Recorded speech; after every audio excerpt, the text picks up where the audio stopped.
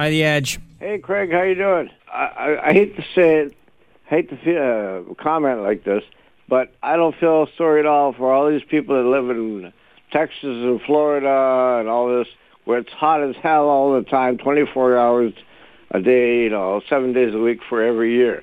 See, like all these hot countries, they can't make maple syrup because maple trees have to sleep in the winter to make maple syrup in the spring.